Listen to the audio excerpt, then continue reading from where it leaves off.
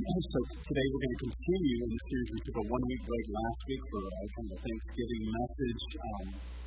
We've been in this series. If you're new with us today, we have been tracking along, and it's actually based on the sermon series, based on a book called I Am a Church Member. What does it mean to be a Christian? What does it mean to be a part of the body of Christ?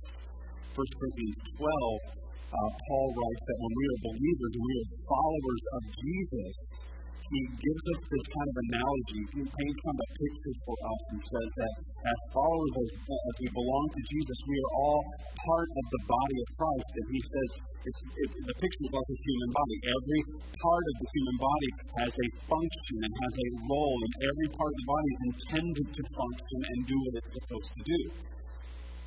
And there are no parts that are just, well, we don't need that part. And there are no parts that say, well, those are the most important parts. It's all important. Everyone has a role. And so this guy, Tom Manor, wrote this book called I Am a Church Member. And he looks at trends. He looks at things that are happening in the church world. That there's some alarming things that he's looked at. That the church is in decline. But it doesn't have to be that way. That Jesus said he would build his church. The gates of hell will not prevail against it. And we want to be a part of a victorious church that God has called us to, and to be members of his body doing what he has called us to do. Week 1, we talked about becoming a functioning member. Again, every member of the body is necessary. That's biblical. And it must function. It must function with the other members to accomplish a goal. And so churches that are dying have members, a lot of times, that have stopped functioning. They are believers, but they have stopped following what Christ told them. They just kind of maybe come in on Sunday morning and then they're not plugged in anywhere else, and they stop functioning and being a part of the body of Christ. Week 2 is becoming a unifying member. That unity is critical and essential for the church to succeed and accomplish the mission that it's called to. Again, dying churches, you will see a trend that they're in disunity, division reigns. We make petty things battleground, and we fight over silly things, and the enemy tries to get us there. God is saying, I want you to be unified, and just like a human body needs to be in unity, that you can't have one part of the body wanting to go over here, and another part you would get broken apart. And so, even to the importance that Jesus prayed for our unity, he prayed for us before he died, and he said, Father, I pray that they, us, would be one as you and I, Father, are one, so that the world would know, so that the lost would know the gospel. That's what Jesus prayed. That's how important unity is. Week 3 is becoming a serving member. The chapter of the book is, I'm not going to let my personal preferences rule and reign in the church. I mean, we have preferences, but if we're following Jesus, he will lead us to serve. Remember, he said the Son of Man came not to be served, but to serve and give up his life. And he said, I came to be a slave, putting others first, laying down the rights to myself. And so becoming slaves of the gospel, thinking of others before we think of ourselves. And so this is a part of how he established his kingdom on the earth, laying down our lives as he did, so that others could come to know him. And again, churches that are dying, the trends are they've become self-focused, they have forgotten the mission, they've forgotten that people need to desperately hear the gospel, and it becomes self-serving and me-focused. What are you doing for me? And so Jesus is going to lead us completely opposite of that. Week 4 was I will pray for my church leaders, and again, we need your prayers as church leaders because we are broken and we need Jesus, just like everyone else. Church leadership, again, as a part of the body, is one of many roles. It's not the most important. Just because I speak here and maybe I'm up front doesn't make my role any more important than your role. We all have a function, but we need your prayers. Somewhat, the leaders are on the front line. God has called humans to lead, and I'm amazed at that, but that's how he set it up. He gives vision and mission to the leaders, and we have to follow him and ask God for help. We ask for your help and your prayers, and to come along with us as we do this together. And so this week, it's actually part 1 of a combination of the last 2 chapters of the book. And so I kind of was trying almost like a record to see if I could come up with the longest sermon title ever known to man. Because I read the chapter 5 and then I read chapter 6. I'm like, those go together. The two chapters actually merge together so beautifully. And so what I'm going to do is, because the 6th chapter is this. The 6th chapter is, I will treasure church membership as a gift. And chapter 5 is, I will lead my family to be healthy church members of the church. And so I've entitled, as you can see, this week and next week's sermon, Because I Treasure Church Membership, I Will Lead My Family to Be Healthy Members, parts 1 and 2. If you're taking notes, then you need to have really, a long stretch across the top. So I hope you don't get lost in that. Jill, as you update the website, it's the Silent Church Member Part 5. Thank you. On the website, we'll just do part 5 and part 6. It's great. Jill does a great job putting our messages on the website. So, God bless you. Thanks for doing that. To me, this is the obvious order. As we follow Jesus, we take up his vision and his mission as members of the body of Christ, of his body, called the church. When we understand the beautiful value that it's a gift and a treasure to be a part of the church, it's a privilege that we are called to minister and do what we are called to do as the church. I think it becomes the obvious step that we then lead our families to be healthy members of the church. But if we don't understand the value and the treasure of what it means to be a part of the body of Christ, it's hard for us to instill that in our families.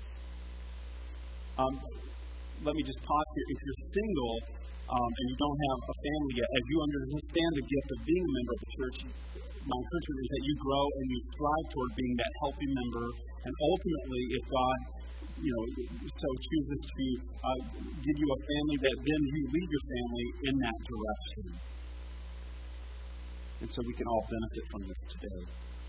But all of the different things that we've led up to, all the things that we've been talking about that pertains to being a healthy church member, functioning, doing your part, unity, being a unifying member, being a serving member, not letting the church be about your personal preferences and then praying for churches. All of these are attributes. All of these things begin at home. The value and the treasure begin at home. Leading and teaching our families begins at home. Let me say this, parents, you lead by example. You lead by the example that you live out in front of your children. They will learn way more on how we live more than what we say. That's a very convicting statement that is convicting to myself as well. More than the things that we say, they will learn by how we live. Ultimately, we live what we value and we treasure, don't we? What we value, our value system, those things that we treasure, we will ultimately live for those. What do we give our time to? What do we give our resources to? What do we give our energy to? That's your value system. Let's take a look at a couple of passages of Scripture here. From the words of Jesus, Matthew 6:21. So for where your treasure is, there your heart will be also. It's part of the Sermon on the Mountain. And that whole sermon, Jesus is dealing with our hearts. He cuts to all of the stuff that we can tend to maybe put as a facade we kind of want to look at. He cuts all through that, through this entire sermon, and he gets to our heart. And he says this, he says, where your treasure is, there your heart will be also. So the things that you treasure, your heart follows that. It's just a fact. And so when you're getting to know someone, it doesn't take that long to see where they put their time, energy, their resources. That's the value system. It doesn't take long to figure that out. And that's what Jesus is saying. Where your treasure is, there your heart will be also. Your heart will follow the things that you treasure. And so what do you treasure? And allow these things to kind of sink in as we do an inventory of our hearts. Do you treasure being a member of the body of Christ? Do you treasure the church? Or has it just become something that you just go through the motions, as Buck said earlier? Do we just go through the motions? Or maybe that was clear, I'm not sure. Do we value it? Do we treasure it? Do we understand the privilege of being a part of the vision and mission that He has called us to on the earth? And so value and treasure of Jesus and the church begins at home. This happened, I think, maybe last week, a couple of weeks ago, but it happened again this morning. And because it's a convicting thing, especially when your kids notice things that you do.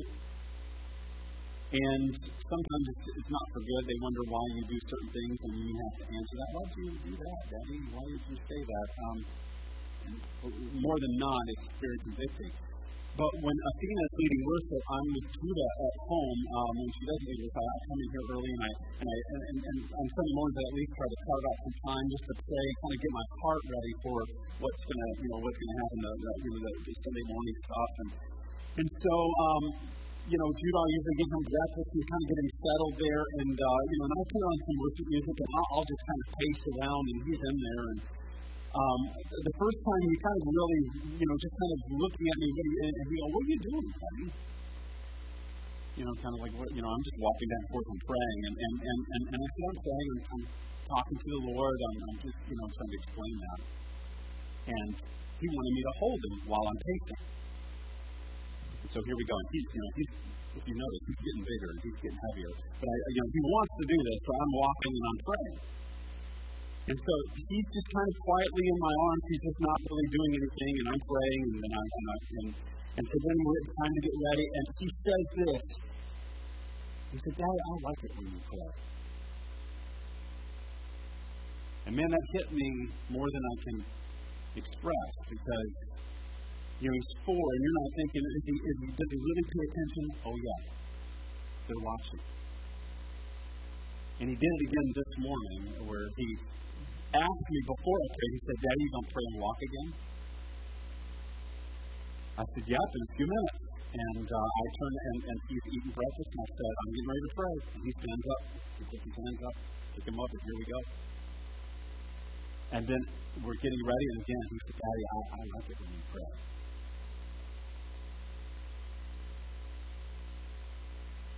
What do you treasure?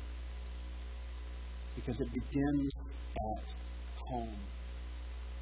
Jesus, you guys understand this idea of being a part of the church, members of the body. Jesus puts the work of the kingdom in somewhat. Not that he leaves us alone to do it, but he puts the work of the kingdom in our hands. Remember, he commissioned the disciples, and he ascended to the Father, and he's giving them the keys to the kingdom, and they get ready to start the church. And he says, "You won't be alone. The Holy Spirit's going to come, and he'll give you power to do this. But I'm placing the work of the kingdom in your hands."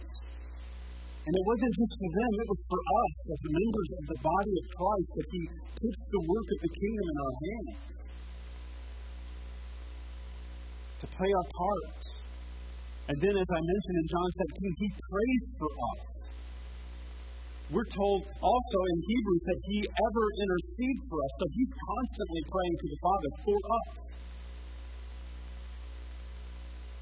Do we understand the intrinsic value of what Jesus has called us to, the privilege? I think sometimes we become Christians and we're excited about following Jesus and we're glad we're saved, and I'm not diminishing that idea, but do we understand what he's called us to in mission and what that means to be a follower of Christ, a part of the body of Christ? His hands extended, his feet extended to the world around us. It's so valuable, and I think it's so easy sometimes, especially if we've grown up in the church and we've kind of gone through the motion of the church, and you're in church, like my family, every time the doors are open, we're at church, and sometimes I think that we can just miss the value or take it for granted, and I think God wants to infuse in a new way a love for his church and the love for the kingdom of God and value it. Ed Young said this a few years ago, and I thought this was such a great quote. As he's talking about the mission of the church, he said, "If you notice what happened, Jesus went up, the Holy Spirit came down, the disciples went out, and the lost came in. That's what happened in Acts. We have the same calling. Jesus is ascended to the Father. He's given us the Holy Spirit. We are to go out. We are to minister to people. We are to love people in the name of Jesus. And then pray that God brings them into the kingdom. Souls saved. Souls transformed. The mission of Jesus. Seeking and saving the lost, that they were once lost as we were. They were once on their way to hell, eternal punishment, and that is all changed. And now they are on their way to heaven. Do we understand the power of that? And then Jesus says this in these parables, one of the shortest parables that he uses, Matthew 13:44. So the kingdom of heaven is like a treasure hidden in a field. When a man found it, he hid it again, and then in joy he went and sold all that he had and bought that field. Value. What do you treasure? And this can be used maybe for his own salvation. Maybe Jesus is painting the picture of when you understand salvation.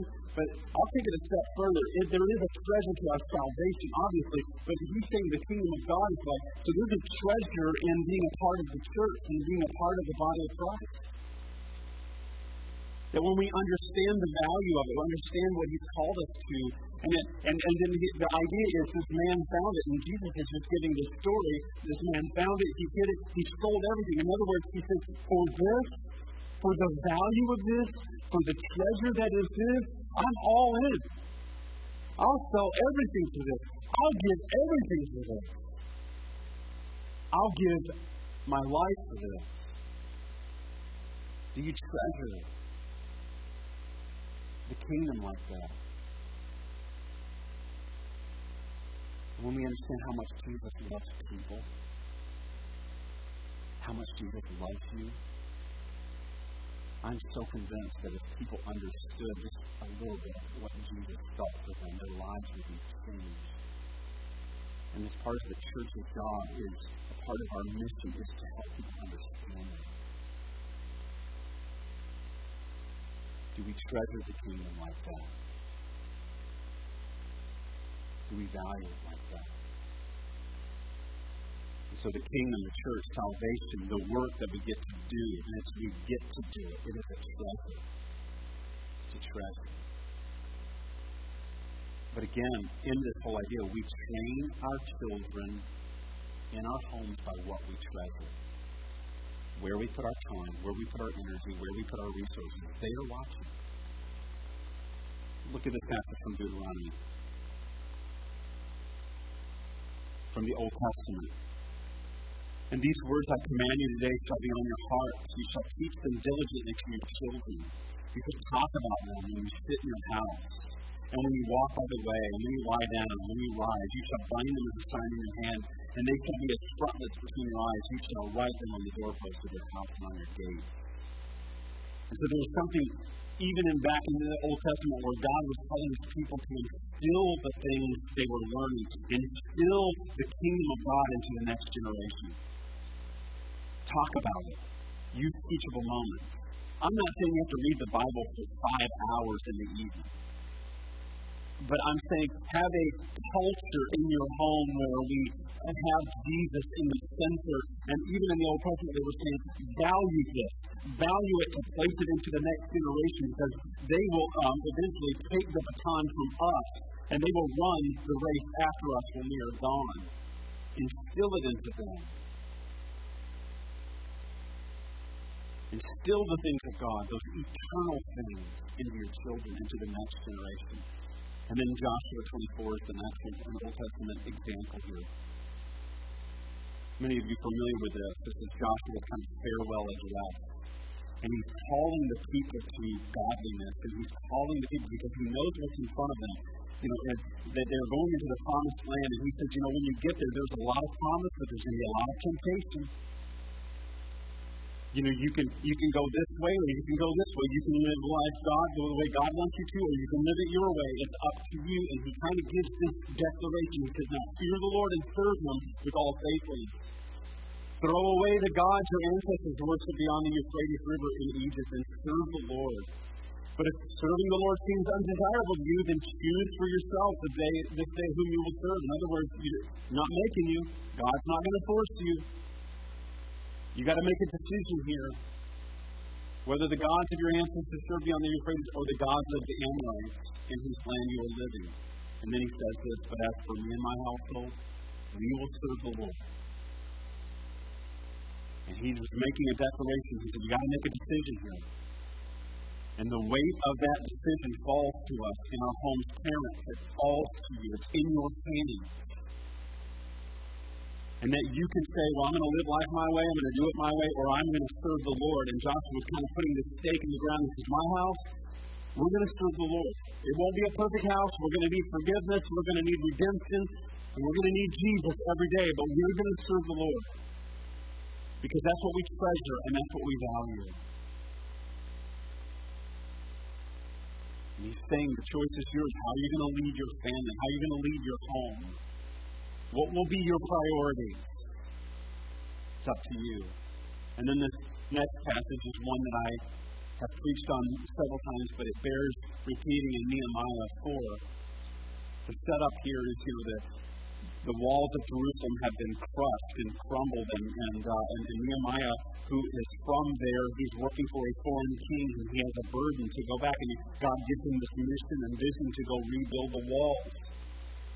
Because it's tattered. He hears the report and he's heartbroken that the walls are destroyed, and he gets this vision and mission of God. He asks the king, can I go back? The king gives him permission, so he goes. And God gives him the mission and the vision.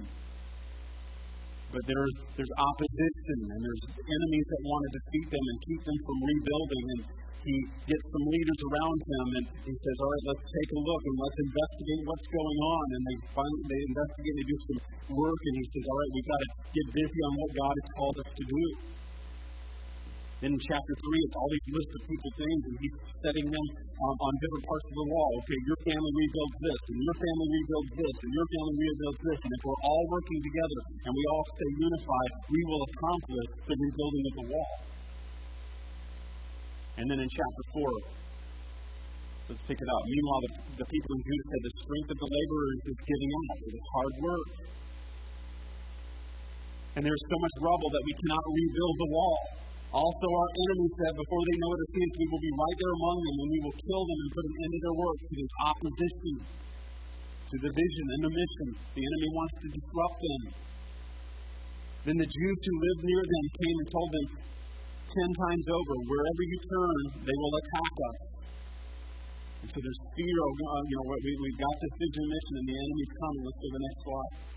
Therefore, I stationed some of the people behind the lowest points of the wall in exposed places, posting them by families, with their swords, their spears, and their bows. After I looked things over, I stood up and I said to the nobles, the officials, and the rest of the people, do not be afraid of them. Do not be afraid of them. Remember the Lord who is great and awesome, and fight for your families, your sons and your daughters, your wives and your homes. Fight for them. Yes, the enemy is real. Yes, the battle is intense at times. But this picture in Old Testament is actually, and it really happened, but it's somewhat a prophetic picture to me of the church. Nehemiah is a great prophetic picture of the body of Christ. There's brokenness in the walls, and so there's a vision and mission. And we say there is brokenness in us and people out there. There are people that desperately need Jesus, that are broken, and they need the gospel. And so there is a vision and mission that God has called us to. There is opposition. This was in that day there was opposition. Paul tells us that we are in a battle. That we were born into war. There is a spiritual war that's raging all around us that we cannot see with our eyes. And he said it's not against flesh and blood. The enemy will try to make it that. He'll make it divisive. He will try to break up your unity. But the battle's not against people. It's against spiritual forces in the heavenly realms. There is a spiritual battle going on. The enemy does not want people to come to know Christ. And God is calling us to the vision mission stage. Stay on task. And just like there was opposition then, we are going to have opposition now. So what do we do with it? Well, we fight not with weapons of man, but of weapons of God. People work on the wall, again, as families. I love that picture. He stationed them by families. That they can find their purpose and they can get involved. Fight for your family. Establish your homes with Jesus in the center. Value and treasure Him. Value and treasure the kingdom. That's how you fight for your family. As opposed to letting the enemy pick you off and take your family apart and then ultimately taking the church apart. And so can you imagine this picture? Here they are by families and they have to work and they have to fight. They have to fight and they have to work, but they are working side by side. And that's this whole idea of functioning. You know, one family could say, well, we just don't want to do it. We would just rather, if we could just talk about what we'd rather do, we would just rather actually work once a week on Sunday from 9:30 to 11. That's when we'll work. And then what happens is if you have people that are just kind of picking and choosing when they want to do things, then the other families around them would have had to take on their work and it would have gotten exhausting. So no, we are all in all the time. We are part of the church more than just Sunday morning from 9:30 to 11. We are the church out there. This is a part of it. But we are the church all the time. And we value here and we value being the church out there. But as the story goes, they stayed focused on the vision and the mission. They did not let the enemy infiltrate, although the enemy tried to cause them to have division. They didn't let the enemy infiltrate, and they finished the rebuilding of the wall in 52 days. Because they kept their eyes on the vision. And they treasured it, and they understood the importance of it. And so we will value this and we treasure it. So it's taking my family and saying, we're going to be a part of the church. We're going to be a part of the mission of the church, and we're going to do it together. We're going to fight for each other and for other families. But we're going to do our part. And I love this New Testament example up here, where Paul is writing to Timothy, 2 Timothy 1:1-5. And go to the next one. Paul, an apostle of Christ Jesus by the will of God, in keeping with the promise of life that is in Christ Jesus. To Timothy, my dear son, not his actual son, Paul is his father, mentor. Grace, mercy, and peace from the God of the Father and the Lord Jesus Christ. Thanksgiving. I thank God whom I serve as my ancestors did with a clear conscience, as night and day I constantly remember you in my prayers. So it's kind of this beginning of this letter to Timothy. Verse 4.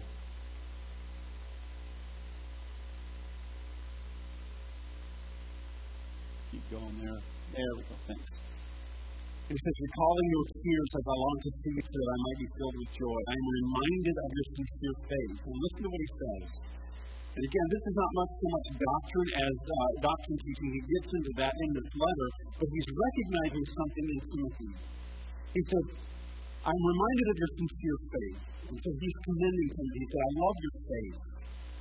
He said, which first lived in your grandmother Lois and in your mother Eunice, and I am persuaded now lives in you.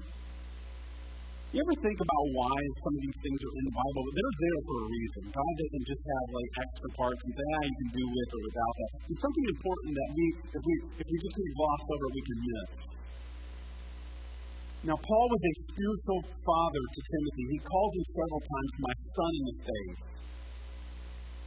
Timothy's own father, we are told in Acts 16, he was a Greek and evidently not very involved in his spiritual development as a child. Why do we know that? How do we know that? Paul refers to the faith of Timothy's grandmother and mother. He said, I'm reminded of the faith that was in your grandmother and your mother and now is in you. Do you see what's happening there? He says, I recognize something. There is something about generations passing faith down to the next generation. That we would pour into it, and this godly grandmother and mom have poured something into Timothy, who was one of the most predominant known first century pastors that did a great work. And it was because his grandmother and his mother said, we are going to instill something in him. And in Acts 16, we are told that his dad was a Greek, and so, but we don't really have much else there except that Paul doesn't mention his dad here. He said it's the faith of your grandmother and your mom. Influential in his spiritual growth. I say go moms. Go grandmoms. If you're a single mom here today, or single dad, God bless you that you're doing that. It's hard. I know single parents feel very alone. And they have to fight so many battles, and they do it all by themselves. We as the church need to pray for them and lift them up. And so when dad's not there, or one of the spouses is not there, parents keep doing it, keep going, instill in them faithfulness. But let me pause here and step aside. If you're a dad here today, Paul calls you the head of your home. Again, as you look at value, this is like the church. There are just different roles. There's not value attached. The husband, the father, the dad, he is called to be the head of his home spiritually. He should be leading his home spiritually. The numbers are also out there, and if you study the numbers, when a mom is faithful to the Lord, her kids will come to church and her family, they will retain faithfulness in family, and it's low, about 20 to 30% of the time. When a dad does it, it's about 80 to 90%. Isn't that amazing? But dads, you are the spiritual head of your home, and you are the leader of your home. You are accountable to God in the order in which God is, again, not in a value of roles. Dads should understand, fathers, you should understand, it's not about dictating your home. If you're dictating your home, if you are ruling with an iron fist, you are in sin. Because the way Jesus led, the way Jesus was the head of the church is he served. And so, when we talk about headship or we talk about leadership, a lot of times in culture, people kind of bristle them a little bit and say, well, wait a minute, because what we have done in culture is what we've done in hierarchy and say that's more important. That is not the case. It's leadership by serving. But dads, there is a heavy weight and responsibility on you to lead your families to the Lord, to lead your wife, to pray with your wife and your children.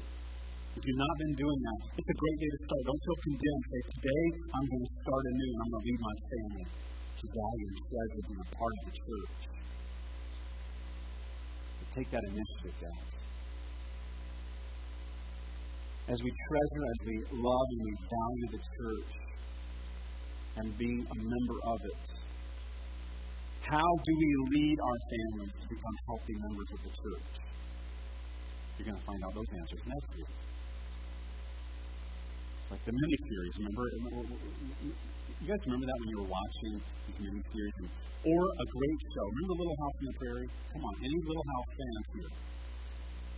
That's awesome. Look at the hands, man. Some people watch it now and they're like, do you like that? I love that show. Remember though, you didn't know it was going to be a two-parter. You're watching and you're just engrossed in it and you're like, man, they're going to have to do something quick. The hour is almost over. Our family used to watch Little House on the Prairie all the time. It's like, oh man, something's getting ready to happen. Either they're going to have a 2-hour special or it's going to fade and that to be continued. And you're like, I have to wait 7 days now. Oh man, this is killing me. Now we go online and just watch part 1 and 2. That's kind of what it is today. We're going to find out that next week, and so if you're excited about that, you have to come. We're going to talk about practical ways of how we can lead our families to become healthy members of the church. And so what's the big idea today? Ultimately are these questions as we inventory our heart. Do you treasure your relationship with Jesus? Do you take it for granted at times? I know I do. I take it for granted. Ultimately, do you have a relationship with Christ? Have you surrendered your life and your heart to Him? Have you repented of your sins and turned to Jesus? If not, this is a great day to do it. It's a great day to do it. It's a great day to say, Lord, I want to put my life, my faith, my trust into your hands from this day forward. Ultimately, the core message of Jesus when He came is He invited people to come into life with Him, such that I can give you life more abundantly. But you're going to have to repent of your sins. Repent simply means, and we hear that word repent, and we can kind of get these weird views of people standing on the street screaming at people to repent. Repent's actually a beautiful word, and I think that we've missed the context because of human people. But repent is a beautiful word. Jesus says, when he says repent, and Jesus said that, he said, repent for the kingdom of heaven is near. John the Baptist preached that. Paul, throughout his letters, will repent. Repent means I was walking this way, I was living my own life, I'm making my own choices, and it's actually to turn. Repent means to turn and go the opposite way. Now, Jesus, I'm following you. I'm placing those things behind me. The old is gone. I have become a new creation in Christ. I'm not dictated by the shame of my past, the sins of my past. Those are in the past. As Paul says, I forget what lies behind and I press on to what God has for me. That is what it means to follow Christ. To repent is beautiful, repenting of your sins. So you haven't done that. I'll encourage you to do that. If you are a believer, if you are a follower, what value do you place on your part as a member of the body of Christ? So my heart for all of us is for allowing the Holy Spirit to stir up a new love, a new value, to treasure being a part of the body of Christ. Because the church, Jesus came and he gave his life for the church. All of us in our brokenness, all of us in our dysfunction, he came because he loved us and he gave his life for us. The church, the people that would belong to him, he gave us out of love for us. This is how he demonstrated his love. Christ came and he gave his life for us. That's his intrinsic value. That's how he treasures the church. Do we treasure the church like that? Pray that God would stir in our hearts a new love, a new value. To remember the mission, to remember the vision that he has called us to seek and save the lost, to see lives transformed, to love people, to serve people.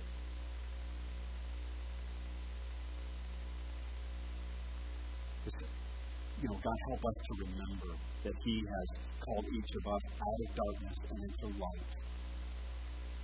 He's saved us, he's redeemed us, he's rescued us, and then he has called us to be members of his body.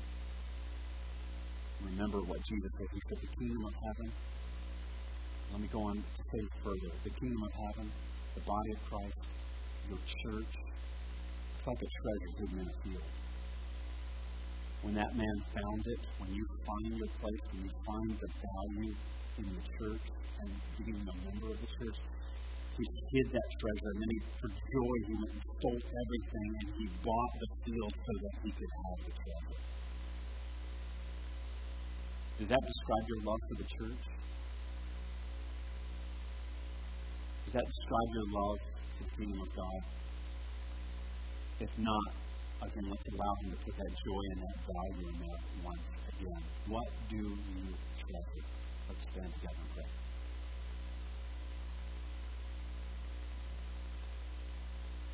Lord, we love you and we thank you, Jesus, for coming and dying and giving your life for us. Lord, that you called us out of darkness in our own filth and our own sin.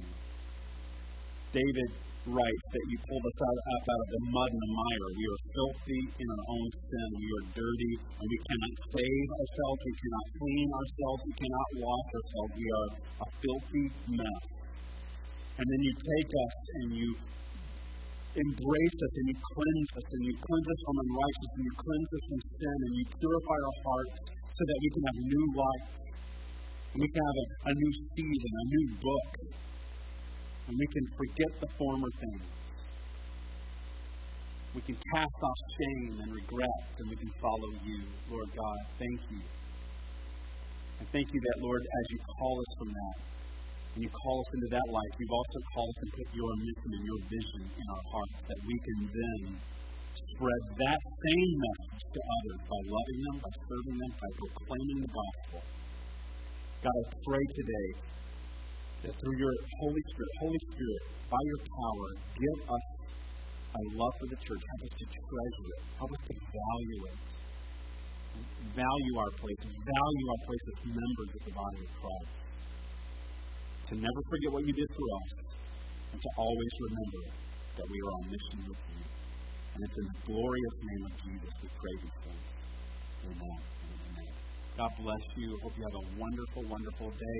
Again, if you're one of our newcomers in the last 18 months or so, please join us for a meal upstairs. We would love to have you, even if you did not know it was happening today. We want you up there.